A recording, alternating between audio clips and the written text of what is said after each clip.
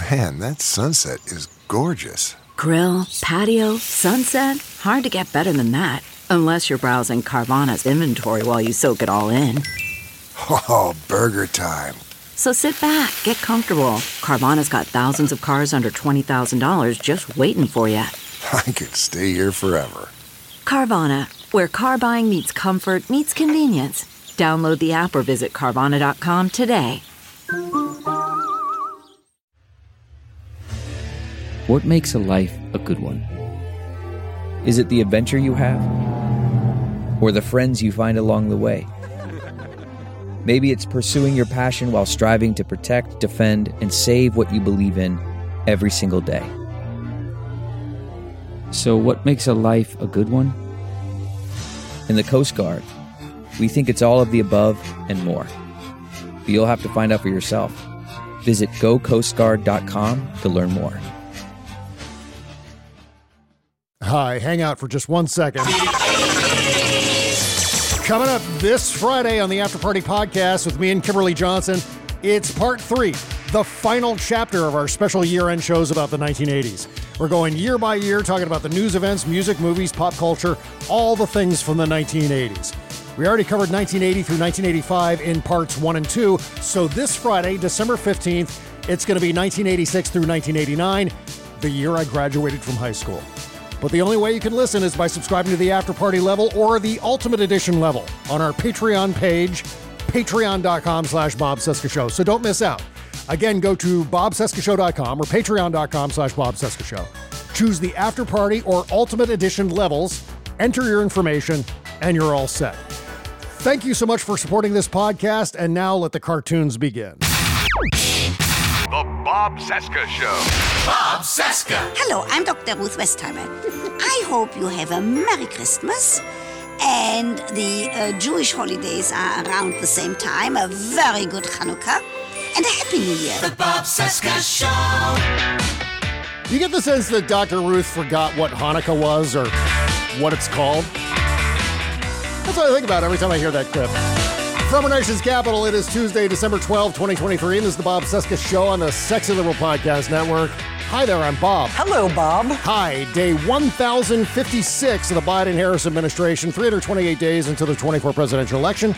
You can find me on Instagram and Threads. My handle there, the Bob Cesca. Twitter, BobCesca_go, spoutable Bob Cesca. And our Patreon page is bobcescashow.com. And for the last time of the year, there's Buzz Burbank with the news. You say Buzz Burbank. Oh, wait a second. That's not Buzz. Merry Christmas. Santa Claus. Santa Claus Hello, is here. hello. Hi. Hello. Buzz will be along shortly, but I wanted to stop by to ask Bob, have you been a good boy this year? Of course not. Are you kidding me? You should know that. Your elf on the shelf, Tuvok, tells me you have been a good boy.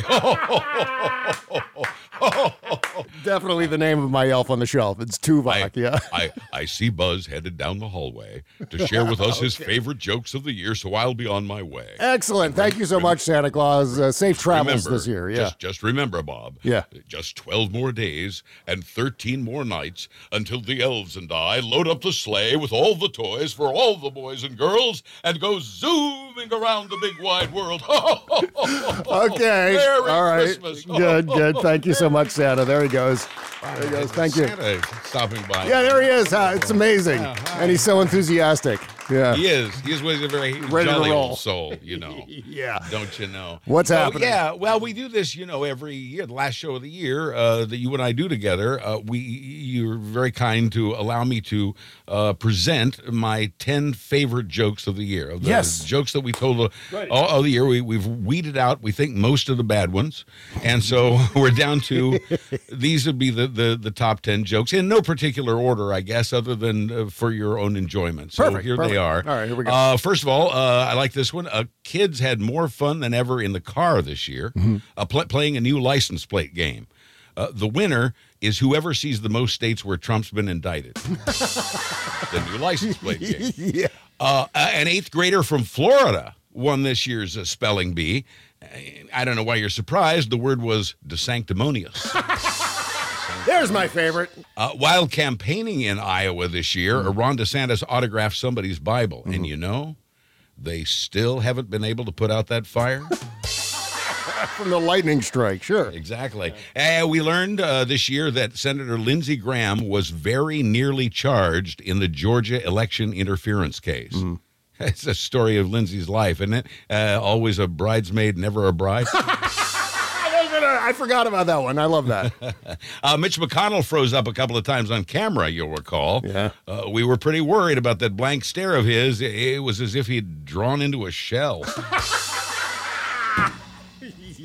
91-year-old Rupert Murdoch broke off his engagement to a 66-year-old woman. Murdoch apparently decided to play the field because he's not through sowing his wild dust. For the first time ever, there's now a pill to treat postpartum depression. Yep. And if it works, they're going to try to make one for women. That's for me. The Supreme Court, for the first time in history, established a code of ethics. Yeah. A copy of the new policy was immediately posted on Clarence Thomas's luxury RV. Dementia Trump said recently that when it came to prosecuting his enemies, quote, the genie is out of the box. He was referring, of course, to his favorite children's story, Three Blind Wolves. And finally, Michigan State University apologized after a picture of Adolf Hitler appeared on its video scoreboard. Aside from the terrible timing, the scoreboard showed Hitler leading at the half. Music, the Bob Cesca Show. This weekend, another family holiday special comes to TV. It's Sing Along with Bitch and Have Yourself a Whiny Little Bitchmas. You'll hear all your holiday favorites like Oh, tampon trees,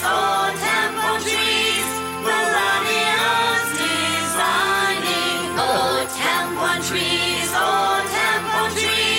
you look just like The Shining. Yes, it's Whiny Little Bitchmas and time to celebrate. You're sure to enjoy reliving holiday cheer. Deck the halls with our excitement. La la la la la la la la. 'Tis the season for indictment. La la la la la la la. This is the great big carrot. La la la la la la. He should share us all with Jerry. La la la la la. And don't forget that the reason for the season is treason.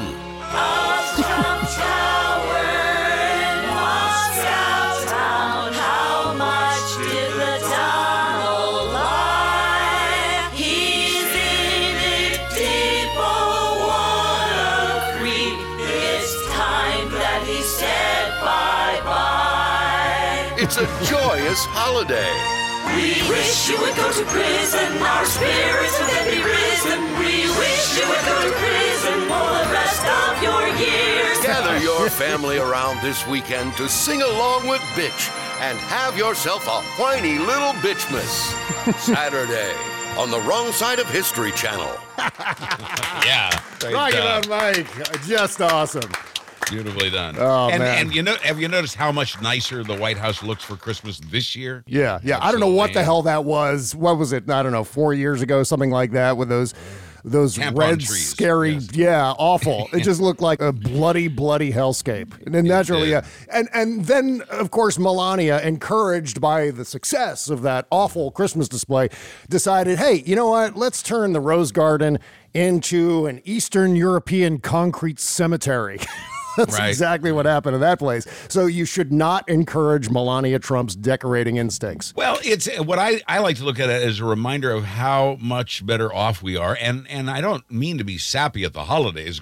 Forgive me for that. Yeah. But I think we should take a minute and maybe be a little thankful for the fact that things are tremendously better than they were and looking very hopeful. As far as Bitchmas goes, I realize it's the season of Festivus. Festivus is upon us on December 23rd, as I recall. Yeah. And it is for the purpose of the airing of grievances. But I think we do a little too much of that. And I think it's because we've been conditioned to do that. Yeah. And I'm still seeing, and I got something today that said, this prosecution of Trump and his cronies, this is going nowhere. and I have proof. Yes. This is absolutely going.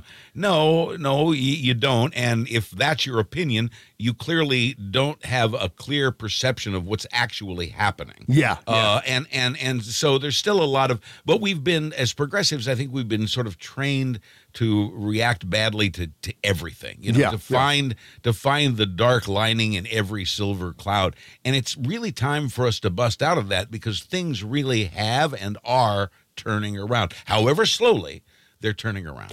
And, in fact, I'm glad you brought that up, because right after the holiday break, we're going to go away for 2 weeks at the end of this week.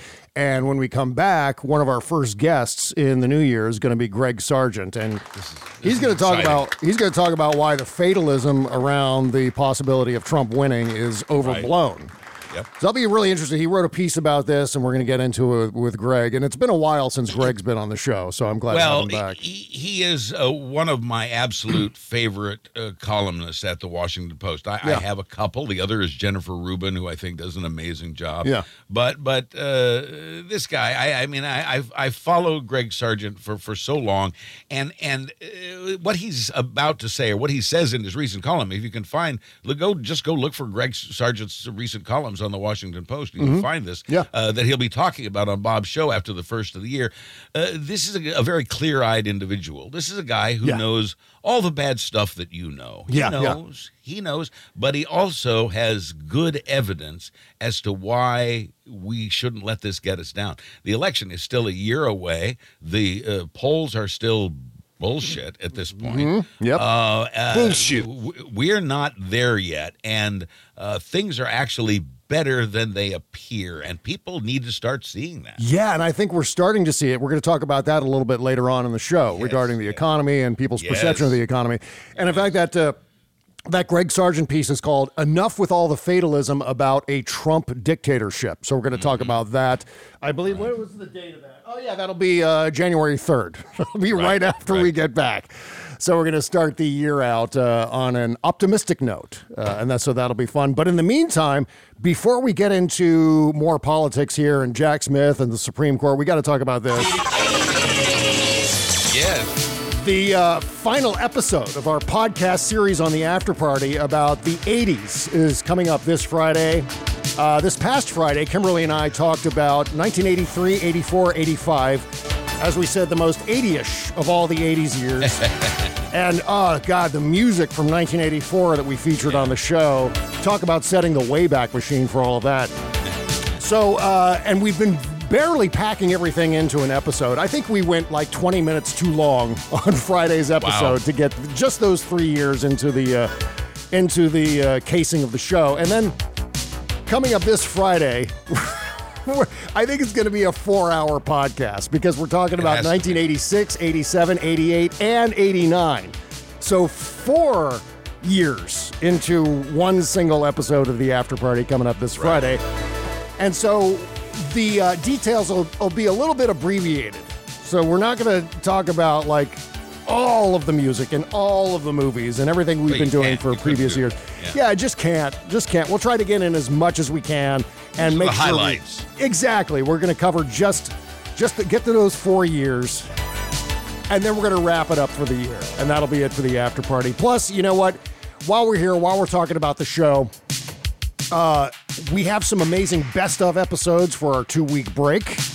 So when we go away, there will still be shows and some of our favorite shows of 2023. Plus, I've got the Indie Christmas playlist coming up for our Patreon subscribers with all of your favorite indie recording artists. That drops this weekend, along with a video version as well. So there'll be an audio version of it, plus a video version that you can play on your TV if you're having a holiday party or get-together, something silly that we're going to put up there for you. I'll do that. Patreon.com/Bob Cesca Show to subscribe. The only way you can hear the 80s series, by the way, is if you subscribe to the After Party level for $10 a month. So go to bobcescashow.com or patreon.com/Bob Cesca Show.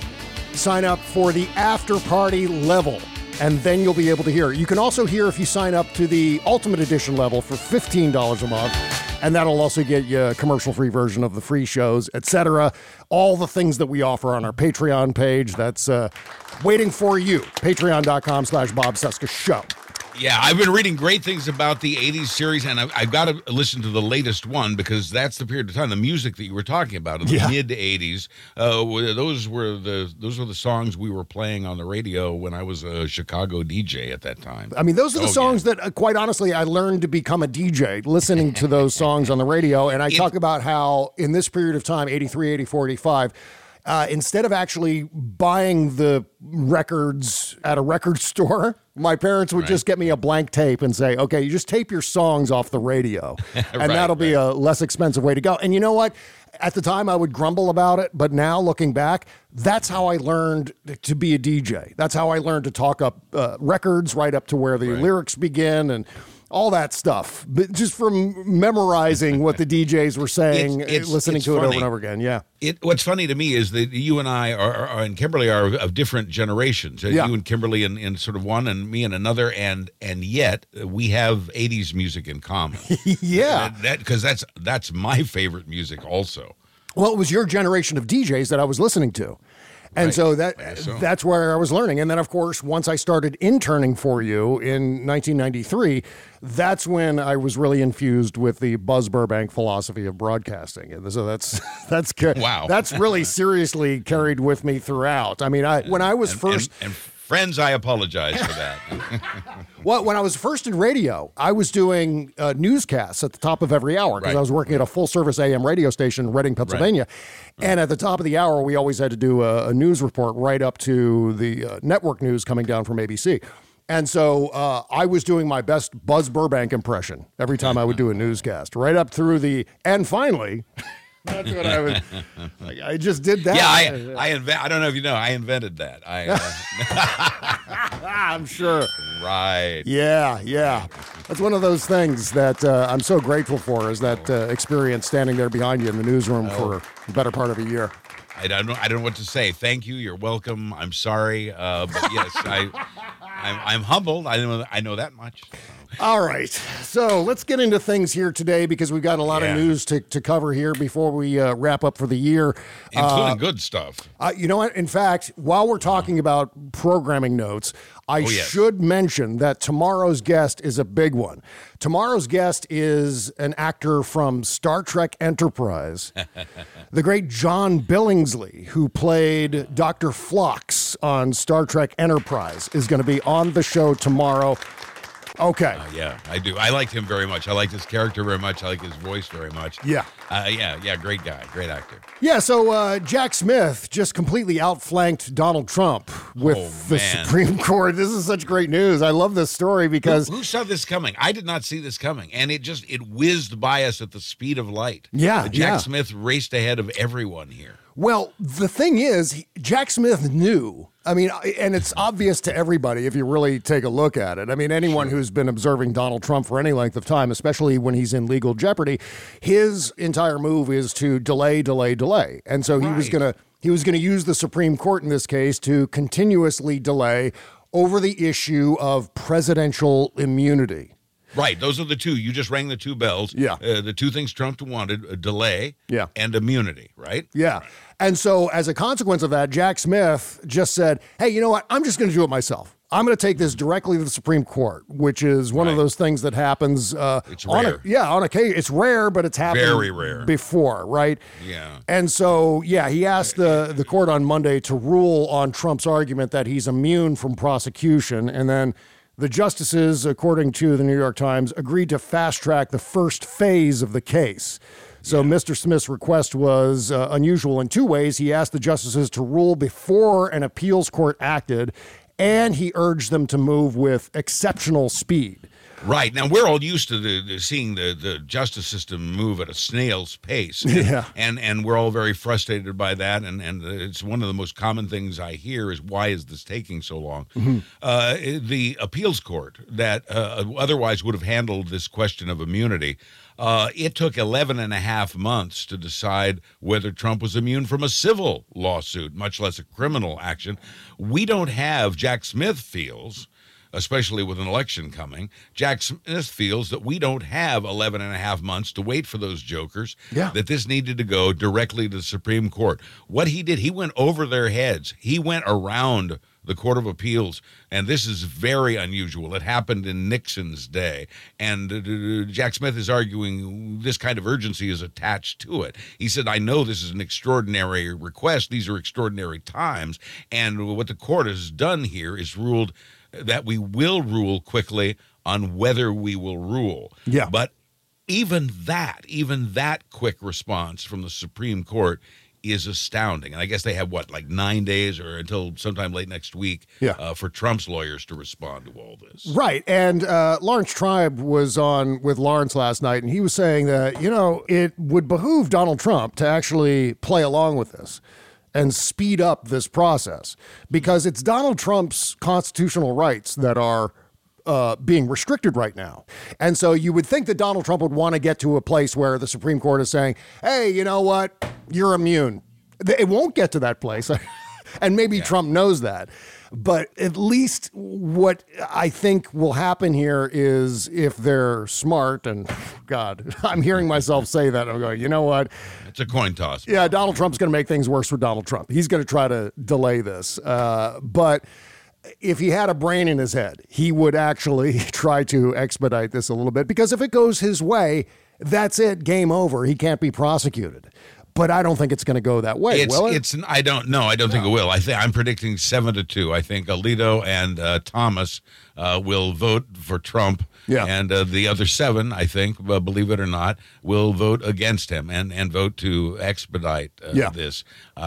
Trump's not going to get his delay, and he's not going to get his immunity. The Supreme Court ruled on that in Nixon's day, and ruled that Nixon did not have immunity. If Nixon if presidents have immunity, as Keith Olbermann asked this morning, then how is it possible that Nixon would ask for and get a pardon from Gerald Ford? Why would he need a pardon if he's immune? Well, right. Okay, right. So next, Supreme Court, next case. This is easier than it looks, and I don't know or care what Trump wants.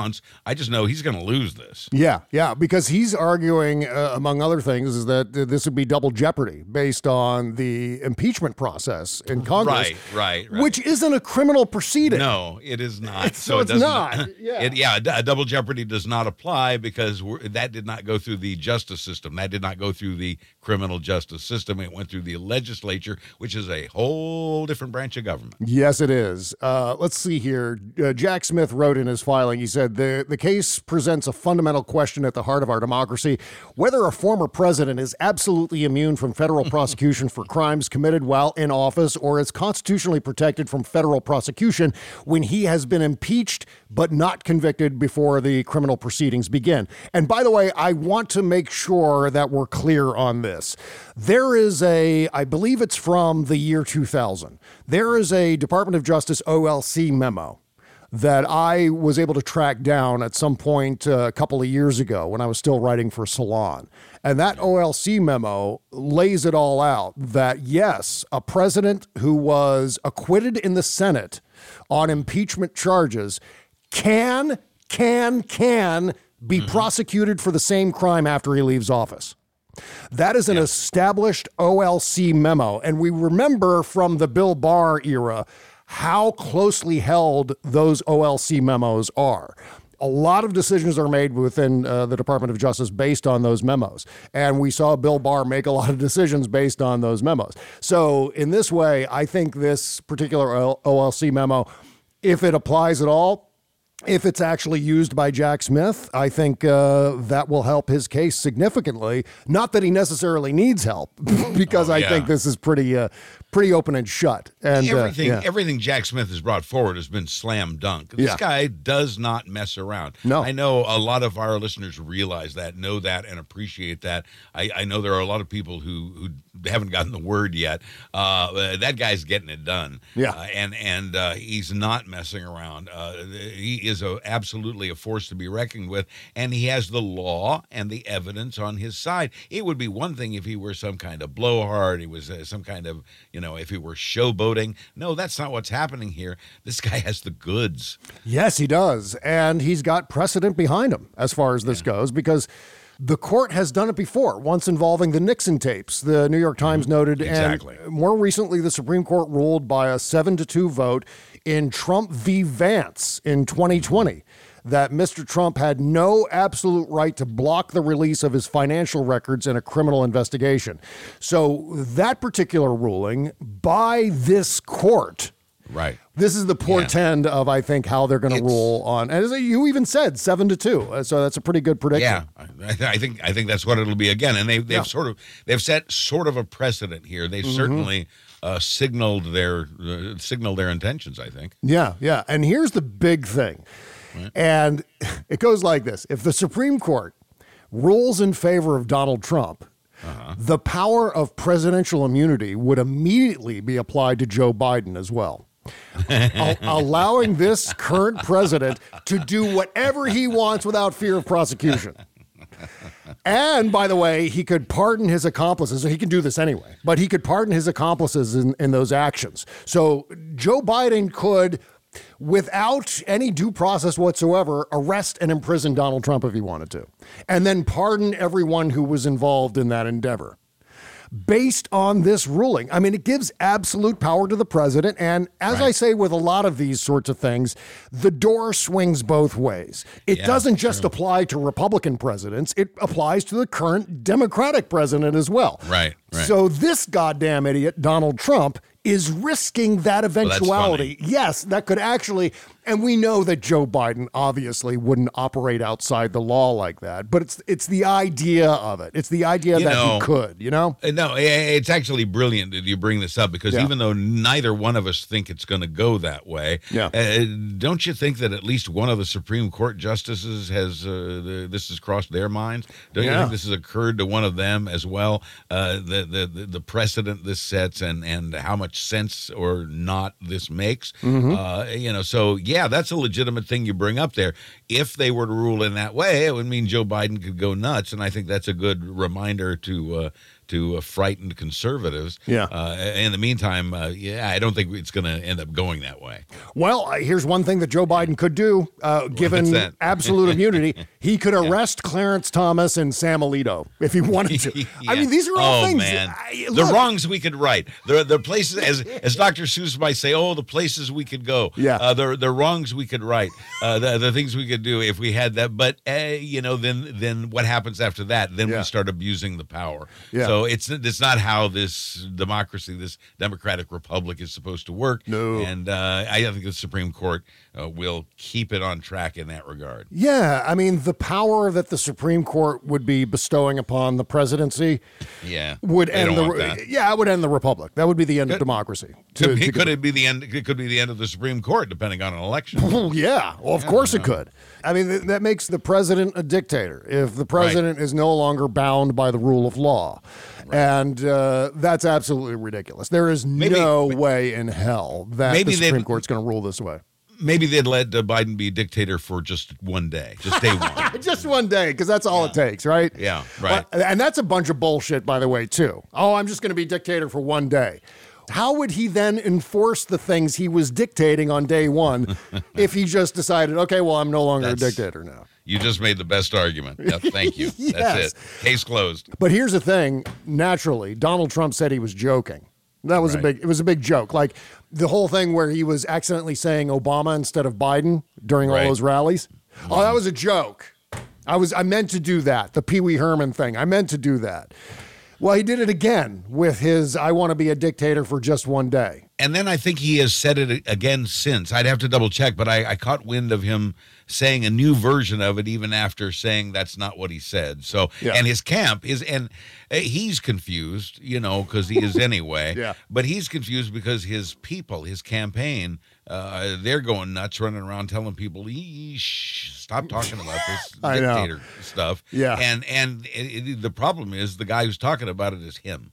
So we've got they've got a problem there that only his only a zipper on his mouth can solve. Yeah. So he said here on Truth Central? Truth Yes. Central. He said, fake news writer Peter Obama Baker of the failing New York Times, readership and subscriptions way down from the good old Trump years, whose claim to fame is that, quote, he will never write anything good about the great job President Trump did, unquote, just wrote in a major front page story that I want to be a dictator, but doesn't mention it. It was said in a joking manner and completed with, but only for a day because I'm going to close the border and drill, a much different attitude and meaning. That was all one sentence, by the way. Just to be clear. And then he turned around at like a rally or something. He was speaking to his base then publicly with a microphone, said that he would still do those things. Yes, of course he would. That's why he said he would do those things in the first place, closing the border, et cetera. Yeah. On day one as a dictator. So he's still out there saying that's what he'll do. So. There's confusion in the Trump campaign message. And of course, Donald Trump is all about personal restraint, right? Plays it safe, Bob. Always has played it safe. Just Herculean powers of restraint coming from Donald Trump. No one's ever saying that. That's ridiculous. Mr. Low Key, we call him. Yeah, right. So that is that. We've got more from Donald Trump and his chickening out of the New York City fraud case here in a second, plus some tiny Trump sound about, well, this plays right into the dictator thing. Like he's extending his dictatorial powers to law enforcement. We're going to talk about that here in a bit. Well, before we go away, do you have the rim shot handy? I do. Okay, well here, this is the only joke I wrote for today's show. Okay. I'm a little less worried about Trump becoming a dictator. Yeah. I hear he's having trouble growing that little mustache. Thank you. I see that's out of my system now. Oh, man. You know what? We're going to talk about something. Speaking of little mustaches, we got to talk about something on the Shadow Docket portion of the show regarding young people, that 18 to 29 demo, and Holocaust denialism. Yeah, and I might throw in a word about how they're not voting this year. Next year. We will talk about that on the Shadow Docket portion of the show on our Patreon page, patreon.com/Bob Cesca Show. Meantime, we have to talk about, well, there's more Jack Smith news, first of all. And second of all, we've got to talk about this horrendous Supreme Court decision in Texas regarding abortion and, of course, the ongoing story of Kate Cox and what's been happening there. And as far as I'm concerned, I hope Kate Cox has been invited to speak at the Democratic Convention this summer. I'm just saying. She's well. Yeah. Because this is an absolute absurdity, this entire thing. And it's not just the ruling itself. It's the fact that there needs to be a ruling at all. And so we're going to talk about that and a whole lot more coming up here on the last Tuesday show of 2023. Back after these words. CarMax is putting peace of mind back in car shopping by putting you in the driver's seat to find a ride that's right for you. Because at CarMax, we believe you shouldn't just settle for a car. You should love your car. That's why every car we sell is CarMax certified quality, so you can be sure with upfront pricing that's the same for every customer. So don't settle. Find love at first drive and start shopping now at CarMax.com. CarMax, the way car buying should be. Okay, picture this. It's Friday afternoon when a thought hits you. I can spend another weekend doing the same old whatever, or I can hop into my all-new Hyundai Santa Fe and hit the road. With available H-Track all-wheel drive and 3-row seating, my whole family can head deep into the wild. Conquer the weekend in the all-new Hyundai Santa Fe. Visit HyundaiUSA.com or call 562-314-4603 for more details. Hyundai, there's joy in every journey. You can't always get a clean you can feel good about inside and out unless you're using Bubble Genius Bath & Body products. See, Bubble Genius is a woman-owned small business proudly creating our vegan-friendly products in America and supporting other U.S. businesses by buying our ingredients and supplies from them as often as possible. Plus, you'll be hard-pressed to find packaging as recyclable as ours. Visit BubbleGenius.com and check out our cause-related items too, like our global warming soap and a lot more. We donate our proceeds for those items to worthy causes, like organizations combating climate change and mountaintop removal mining. Good stuff like that. We also send our products to the troops overseas through our Buy a Soldier a Shower campaign. Because the least we can do is keep them smiling and smelling great, right? So visit BubbleGenius.com and feel good and clean. Bubble Genius, doing our part to make the world a better place, one bathtub at a time. That's BubbleGenius.com. Bob Seska. All-time favorites all day long.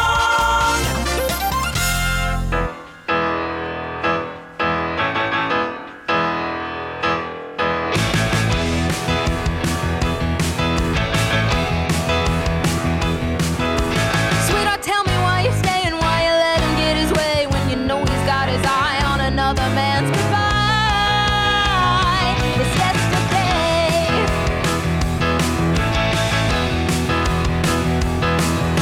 Sweetheart, tell me how you're living, what you've got that's left to give, other than your forefinger and the one that's on the trigger. And can you forgive? Oh, yeah, Karma and the Killjoys. Yeah, there's a song called Amelia, one of my favorites from 2023. Wow. Such a great song, isn't it? Oh, man. Gwen Stefani immediately came to mind. That force. I love this. Yeah, so good. Got a link in the description to support Karma and the Killjoys at bobseska.com. Find this episode dated 12/12/23. Click that link. Scroll on down and you'll find links to support all the independent recording artists on today's show. Thank you. Thank you for listening. That's rare. Thank you. Yeah. It's rare and exciting to hear a woman sing with that force. I love that. Let's see. Where are we here? All right. So, Jack Smith's expert witnesses in the same case that we were just talking about in the Judge Chutkan D.C. case.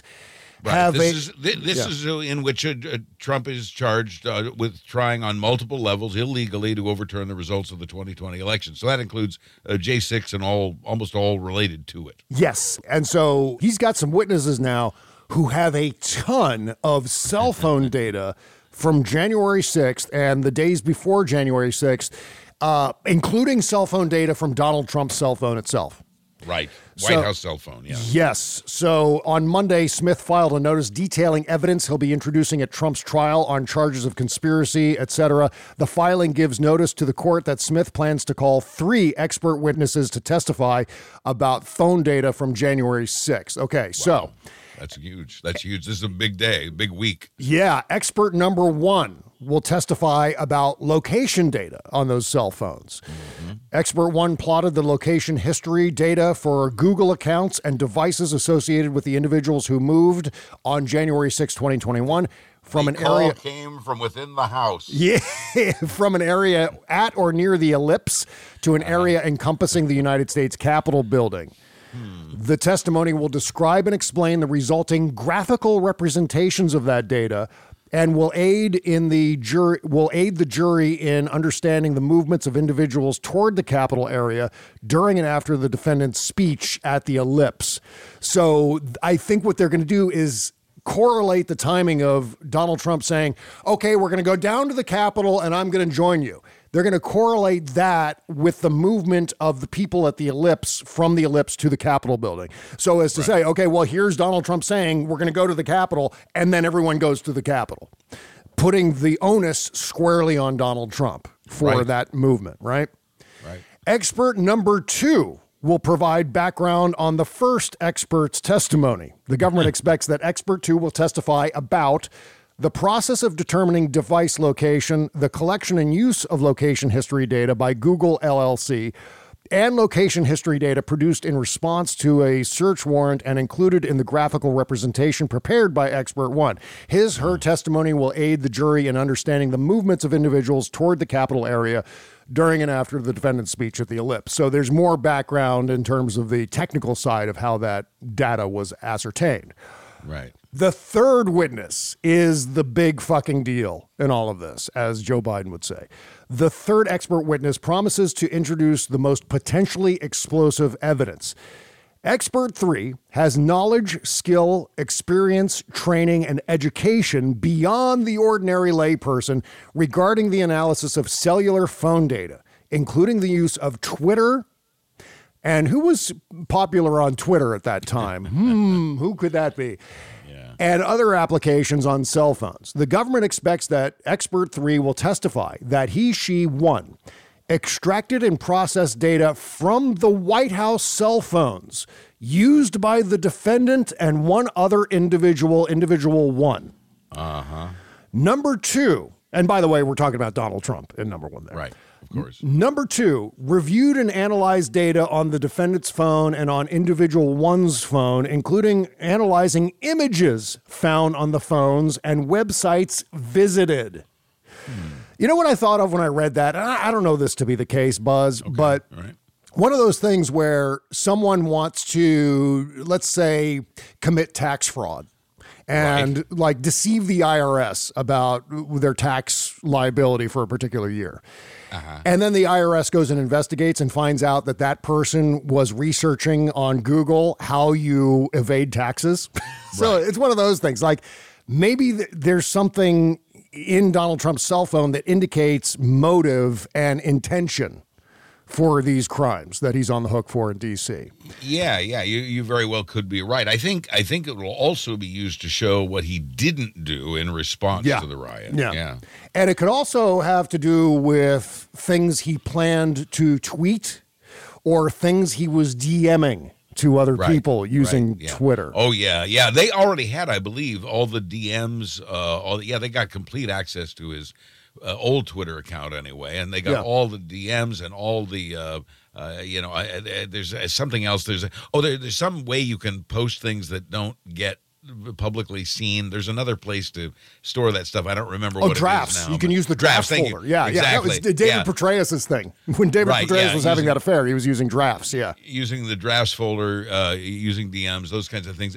Well, they have all that already. So this cell phone data is just icing on the cake, really. And very, very delicious icing at that. Yeah. So, as I said, number 2, reviewed and analyzed data on the defendant's phone and on individual one's phone.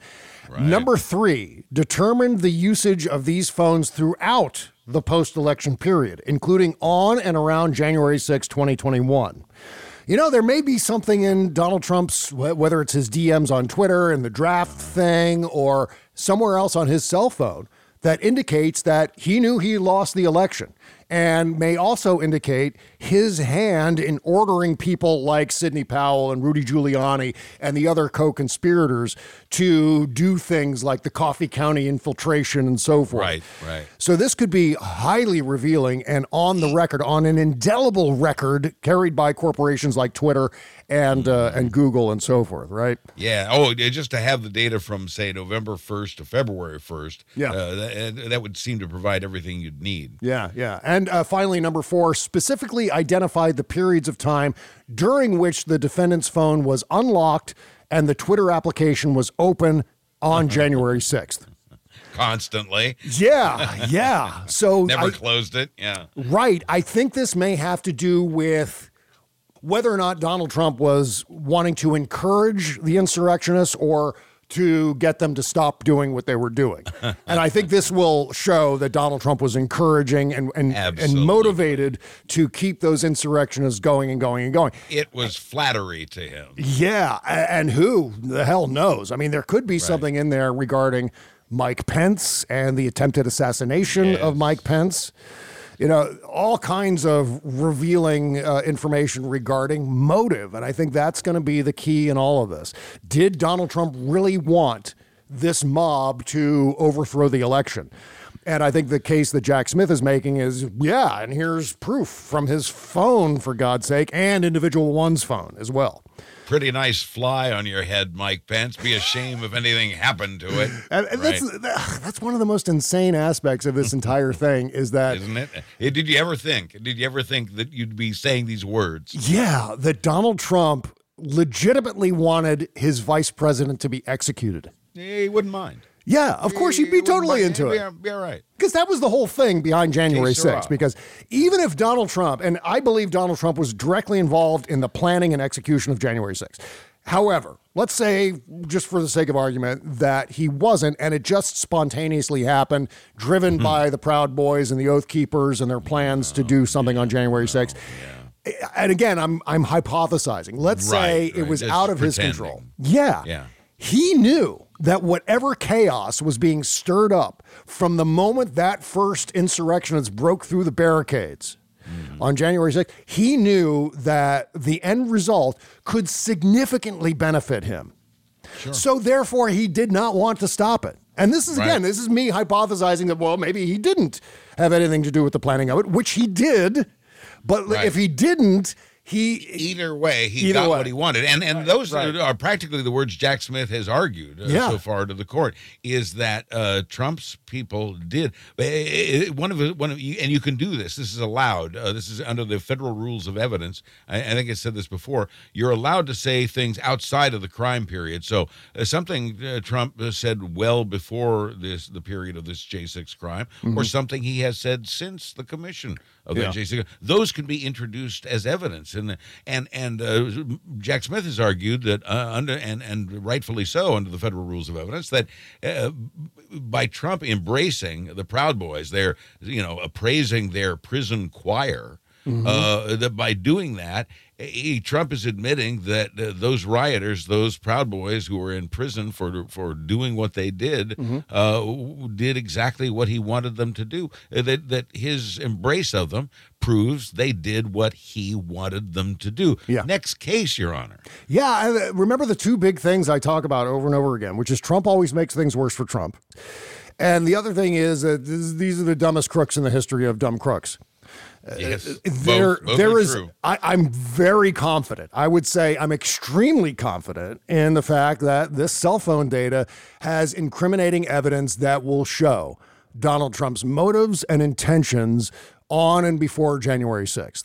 Jack Smith wouldn't have it in his arsenal if it wasn't that important. Well, yeah, there's that. There's the fact that Jack Smith is, he's a crackerjack prosecutor. I don't know. He wouldn't have bothered with this. Suddenly I'm in the 1940s, but you know what I mean?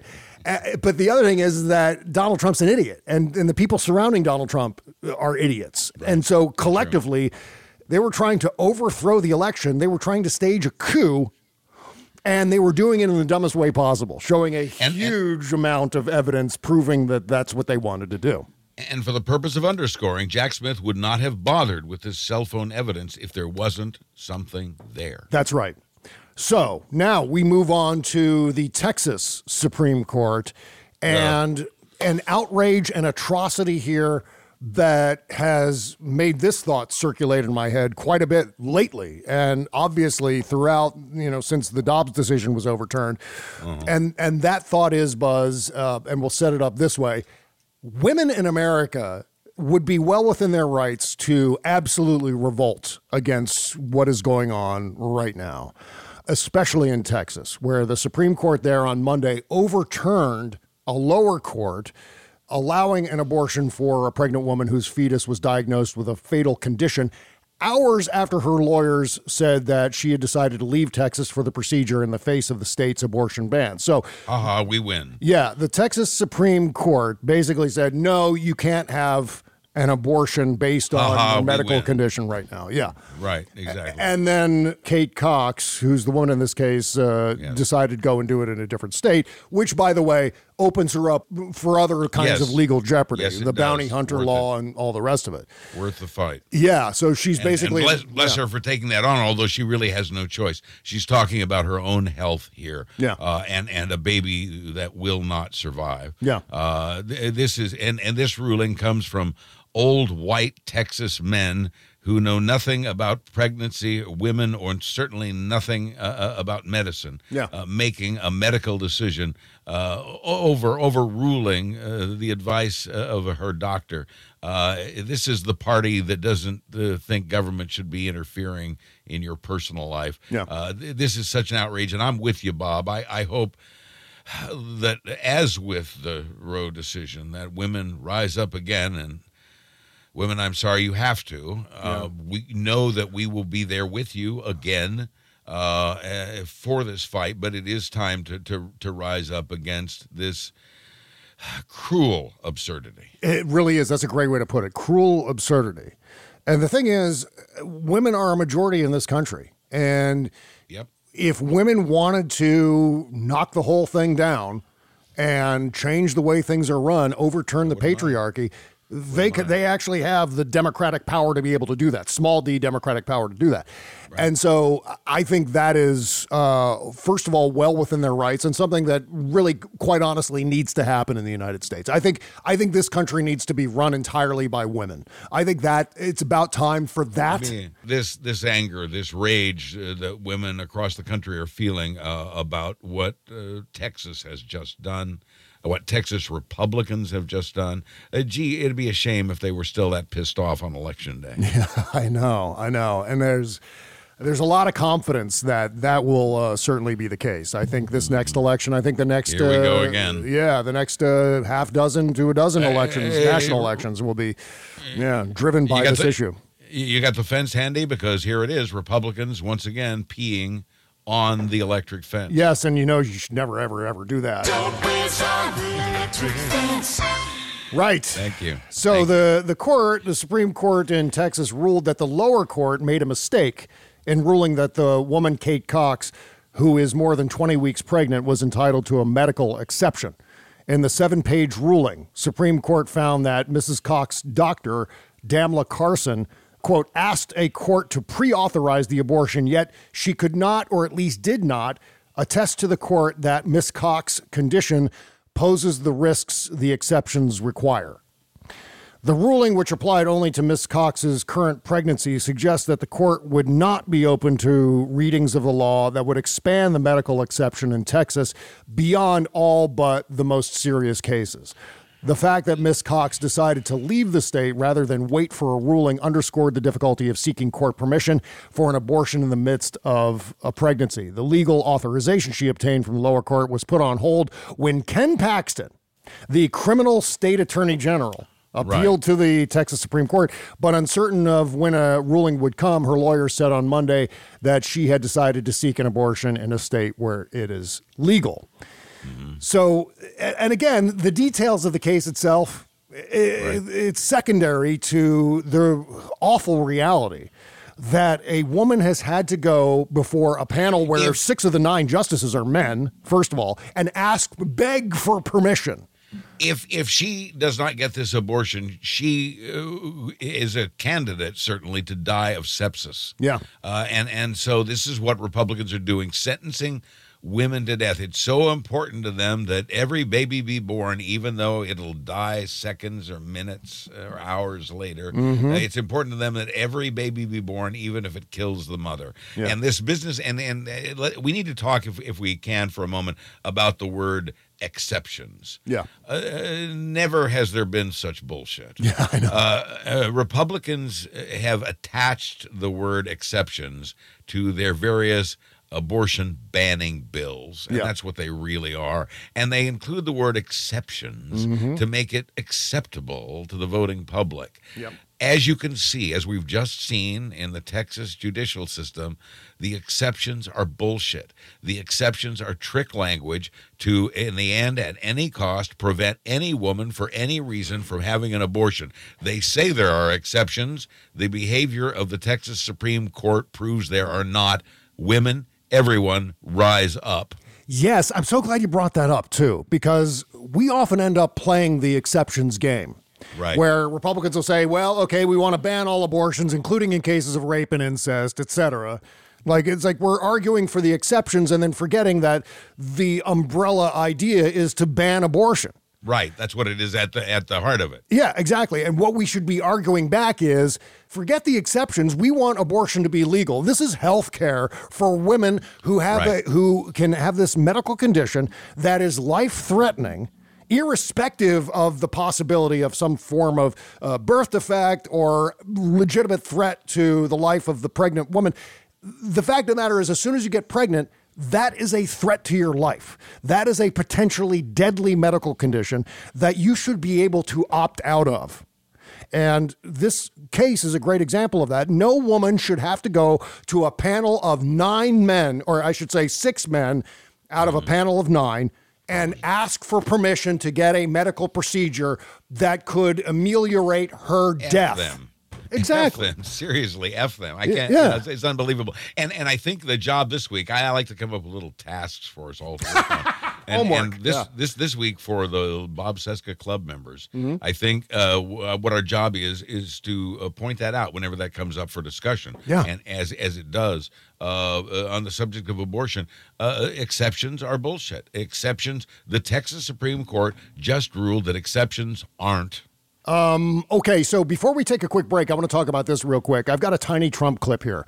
And this plays into what we've been talking about for some time now, Project 2025, what Trump would do if he becomes president. And again, again, we're going to be talking about the upside, more positive, optimistic look at things with Greg Sargent after the new year. But in the meantime, I mean, obviously, I'm still deeply concerned that if Donald Trump wins, that's going to be it for democracy. And one of the things... One of the ways he's going to achieve that kind of dictatorial status is he's pledging to indemnify law enforcement from citizen lawsuits. This would give law enforcement unfettered power similar to the kind of power Donald Trump wants. Donald Trump wants to be immune from prosecution. Well, he's offering that kind of immunity also to law enforcement. Which means they don't have to protect their heads as they push them into the police cars. Yeah. So Tiny Trump escaped from his cigar box, as he often does, and went out. I don't know. I don't know how he gets out. Yeah, dressed up in a teeny tiny tuxedo, I noticed, too. Did you leave it unlocked? I don't know how he gets out. You know what? He's clever. He can pick a lock. I think he's gotten to the point where, like the velociraptors in Jurassic Park, he's learned to open doors. He's slippery, see? Yeah. He's a clever little bastard who's bitey as hell. Keep your fingers away. If you see Tiny Trump in the wild, keep your fingers away from his mouth. Is he biting you? He was biting me, yes. Okay, so here's Tiny Trump talking about how he wants to indemnify police. And I like the reaction from a bunch of people on Twitter saying that, oh, yeah, he must have just learned this word. Someone must have just whispered the word indemnify to him recently. Yeah. Here we go. We're going to do something that I will say is slightly controversial, but it shouldn't be. We are going to indemnify policemen and precincts and states and cities from being sued. We want them to do their job. Our police and law enforcement has to come back, and they want to come back, and they want to do their job, and we are going to indemnify them so they don't lose their wife, their family, their pension, and their job. We are going to indemnify policemen and law enforcement, and we're going to tell them to get out. We love you. Do your job. So... Yeah, you get the sense that he really loves that word now. He said indemnify what, a dozen times? And that's exactly right. He just learned that word from somebody, and he's so excited to use it because it makes him sound smart, which he isn't, and he needs that cover. Yeah. So let's use this in the form of a sentence, Buzz. Derek Chauvin. If Derek Chauvin had executed George Floyd, let's say 2 years from now, after Donald Trump becomes president, Derek Chauvin would have gotten away with it. Derek Chauvin would have gotten away with it and been immune from prosecution, I assume. He would have been indemnified. Indemnified. Yeah, by the way, did I mention indemnification? He's going to be indemnified. He wants to do this. He wants the cops to go out and do their job because they're indemnified. What, I ask you, could go wrong? No. Plus, of course, we know Donald Trump chickened out of testifying in the New York City fraud case. Big chicken. And we'll work on our chicken impressions over the holidays.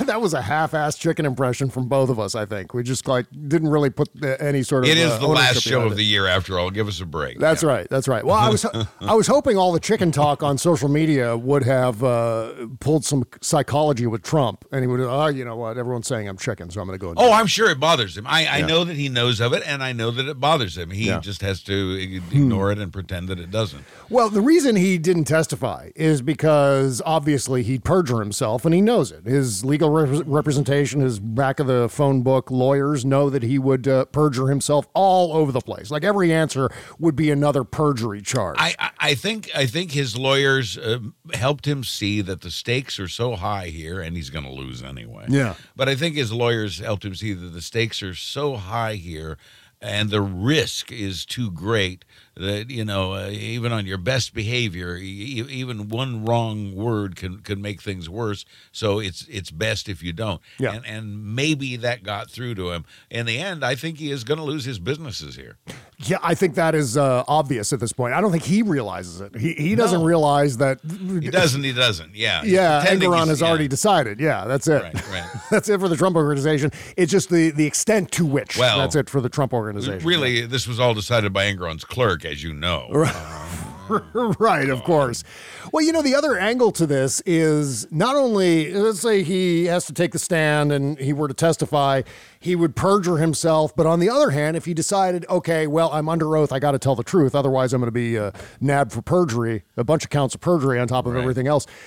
He knows that he would have to tell the truth in that circumstance and just absolutely doesn't want to have those words come out of his mouth. He doesn't want to confess and confirm that he's a giant fraud. Because of his cowardice, this may have been the one time he realized it was better to keep his mouth shut. But it is, in the end, it's cowardice. It's a bad look. That's the problem here. I mean, yes, it would have been stupid risky for him to get up on the stand, but at the same time, not getting up on the stand sends a message of guilt.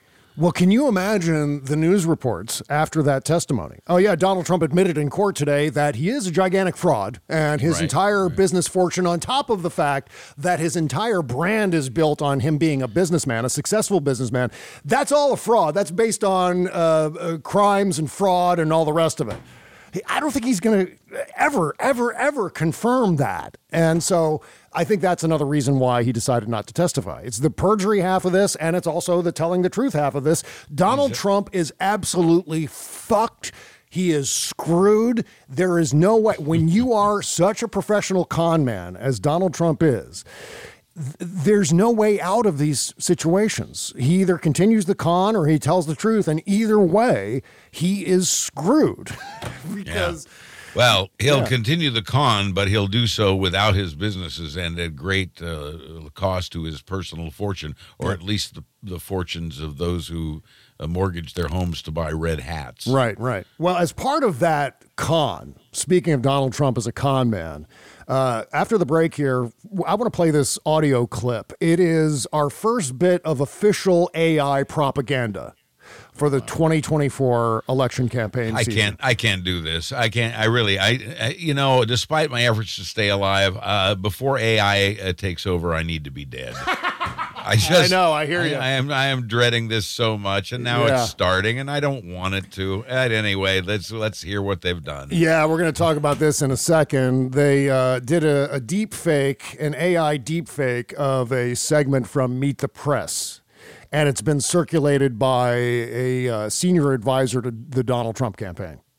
Not surprising that it would come from those guys. And so we'll play that clip here and just show, to illustrate how nefarious this is. How this needs to be curtailed. This needs to be policed by social media platforms, especially platforms like TikTok and Twitter. I'm not holding my breath on that front, but you know what I mean. Okay. Plus, we've got some great news on the economy. That, too, all still to come here on today's show. Back after these messages. Okay, picture this. It's Friday afternoon when a thought hits you. I can spend another weekend doing the same old whatever, or I can hop into my all-new Hyundai Santa Fe and hit the road. With available H-Track all-wheel drive and 3-row seating, my whole family can head deep into the wild. Conquer the weekend in the all-new Hyundai Santa Fe. Visit HyundaiUSA.com or call 562-314-4603 for more details. Hyundai, there's joy in every journey. Okay, picture this. It's Friday afternoon when a thought hits you. I can spend another weekend doing the same old whatever, or I can hop into my all-new Hyundai Santa Fe and hit the road. With available H-Track all-wheel drive and 3-row seating, my whole family can head deep into the wild. Conquer the weekend in the all-new Hyundai Santa Fe. Visit HyundaiUSA.com or call 562-314-4603 for more details. Hyundai, there's joy in every journey. Bob Seska plays more music. All my friends say I'm crazy for taking you back again. but I can't find nobody that moves me quite the way you can. I don't want a regular situation, I don't want to hold you down, but I'm tired of using my imagination. Baby, I just want you now. I know you're a helicopter and you're gonna fly away one day. God, you know, going back through all the music we played this year and hearing some of these songs again, I can't believe the caliber of recording artists we get to play here in the show. I was just about to say, you only play the good stuff. This is Taylor Jules and a song called Helicopter that we debuted on the show this year. And such a great song. Both of the songs you played today could be hits as far as I'm concerned. Yeah, and this particular one, is it me or does this have a flavor of yacht rock? Has a little bit of that sound. Got a little smoothness to it. Yeah. Yeah. So good. Again, Sliding along. Yeah. Taylor Jules, Helicopter. Link in the description under this episode at bobcesca.com. Please support all of our indie recording artists. And as I said, we've got the Indie Christmas playlist coming up for our Patreon subscribers. Yay. Sometime this weekend. With Ulog for you video files. Yes. I'm rapidly going through my to-do list and knocking things off one at a time. Yeah. Speaking of artists and songs and Christmas, I have my own little Christmas playlist that of classics and new stuff. And, yeah. And CeCe Grace's River came up. Yeah. And it was so good to hear that. I know you'll be playing that this week, I would suspect. Yeah, that is the last song we play every year. It was Chez's favorite Christmas song. Chez had his, or would have had his 54th birthday yesterday, and we still miss him terribly. And so one of the things we do to honor him is to play his favorite Christmas song at the end of the year, the last thing that we ever play. And that'll be at the very end of the final after party this Friday. So I love it too. I love it. We'll play the CeCe Grace version of that song, which is so beautiful. So CeCe, if you're listening, I'm listening. Yeah, and David Ferguson's cover of that song will appear on the Indie Christmas playlist. Wonderful. Love David and love that that version, that cover. He's very good, you know. Yes, he knows what he's doing with the music.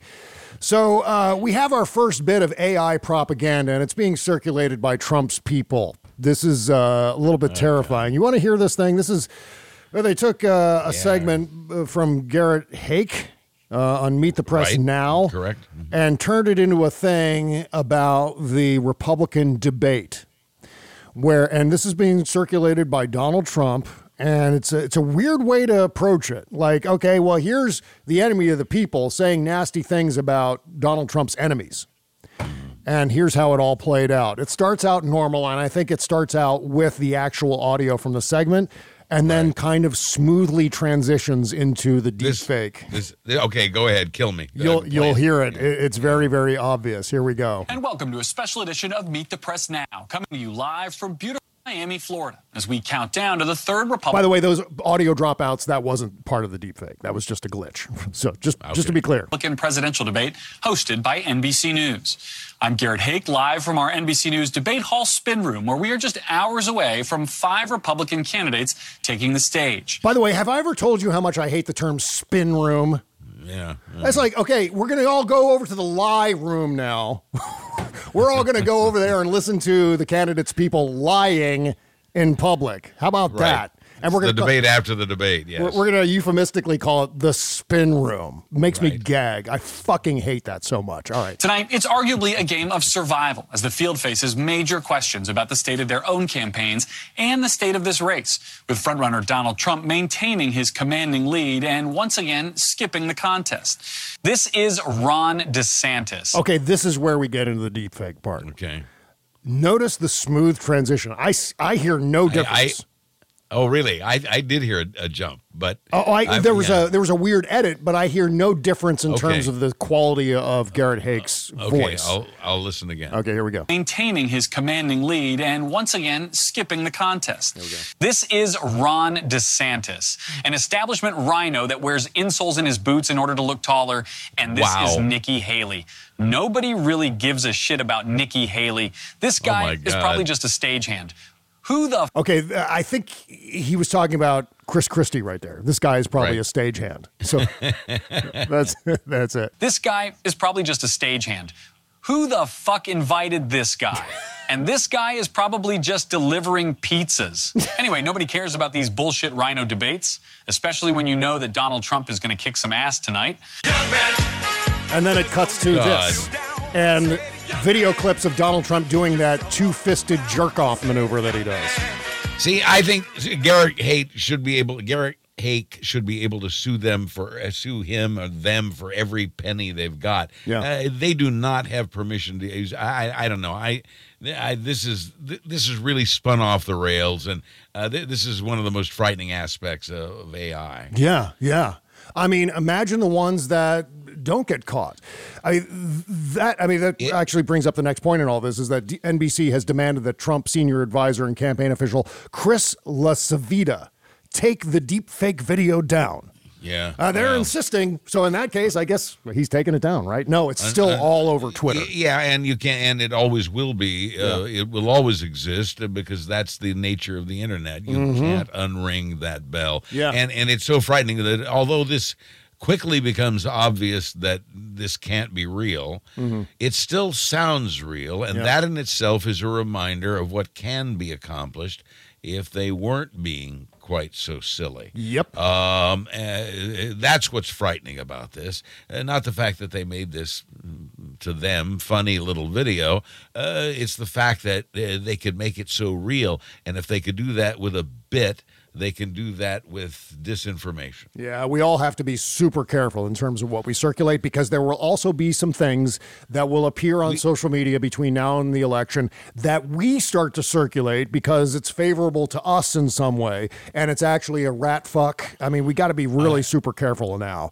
We no longer live in I've seen it with my own eyes world. You can no longer trust what you hear, what you see. I mean, it hasn't gotten quite that bad yet, but it's starting, and this is evidence of that. This is evidence of how far and how frightening this can go.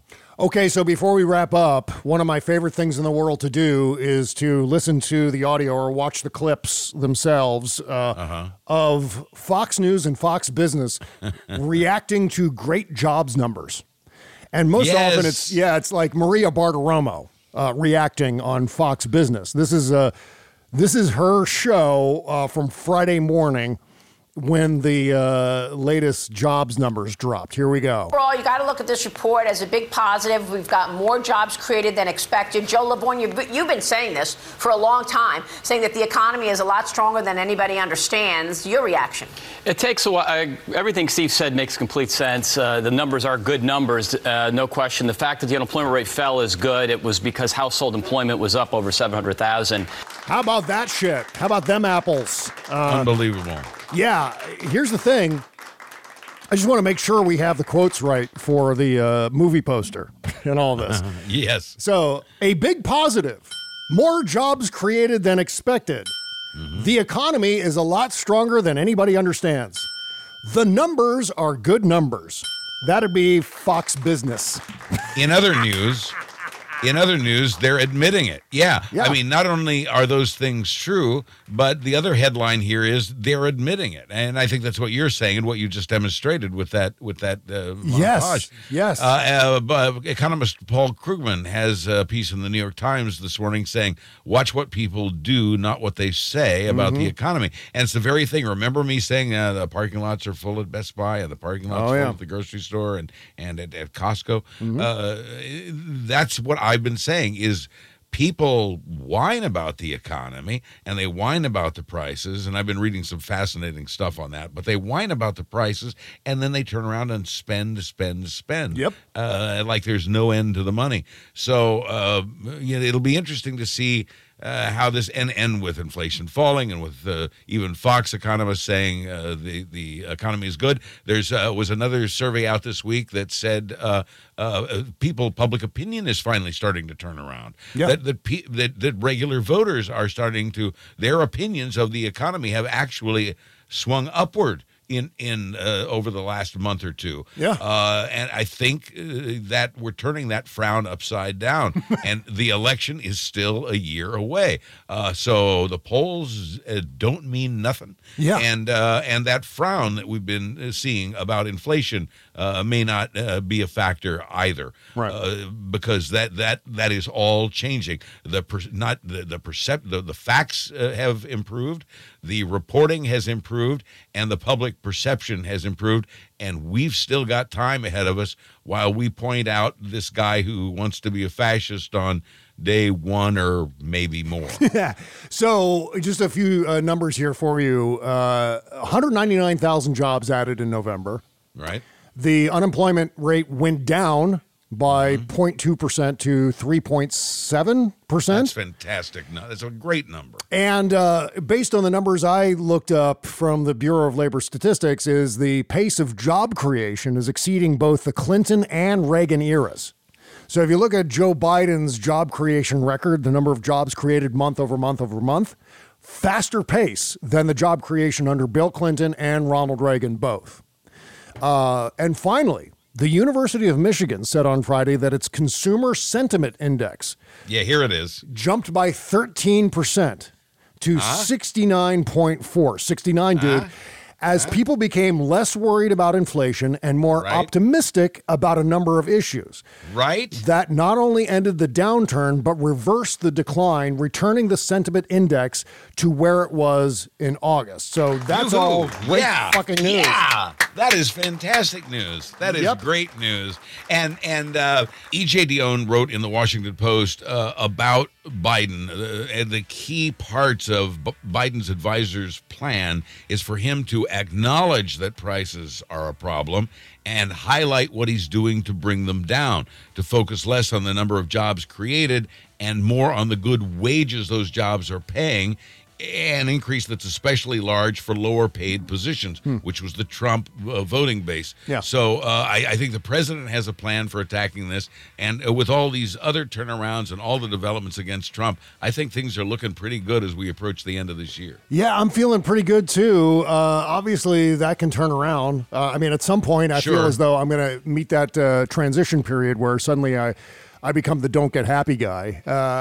But, you know, I think that's... always. Yeah, yeah. I mean, but I mean, generally speaking, I'm feeling pretty optimistic. I still feel panicked and freaked out by the stakes for obvious reasons, and I continue to be disillusioned with my fellow voters in the United States for making some weird decisions, but...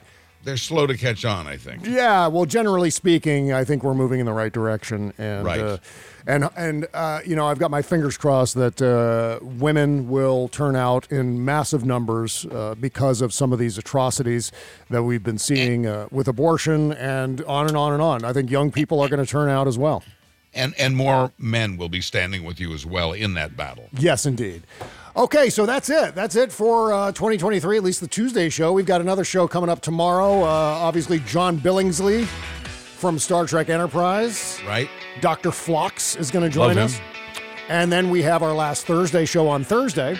Right. And then the 80s Part 3 on Friday. Yay. And then I just fall over in a giant heap. Just pass out on the floor, and that's it for me. Yeah. Well, happy Hanukkah, Merry Christmas, and Happy New Year to everybody. Yes, same. And we've got best of shows throughout the 2-week break and the Indie Christmas playlist. Lots of goodies for you to latch on to and listen to as you enjoy your holiday break, as I will be, as all of us will be here. Okay, meantime, Shadow Docket continues on our Patreon page. We keep on talking. We're going to talk about Buzz's annual Santa performance coming up. Plus the consequences of the Republican war on education and a whole lot more. Patreon.com/Bob Cesca Show. See you over there. $5 a month for the Shadow Docket. Take care. Talk to you soon. Bye-bye.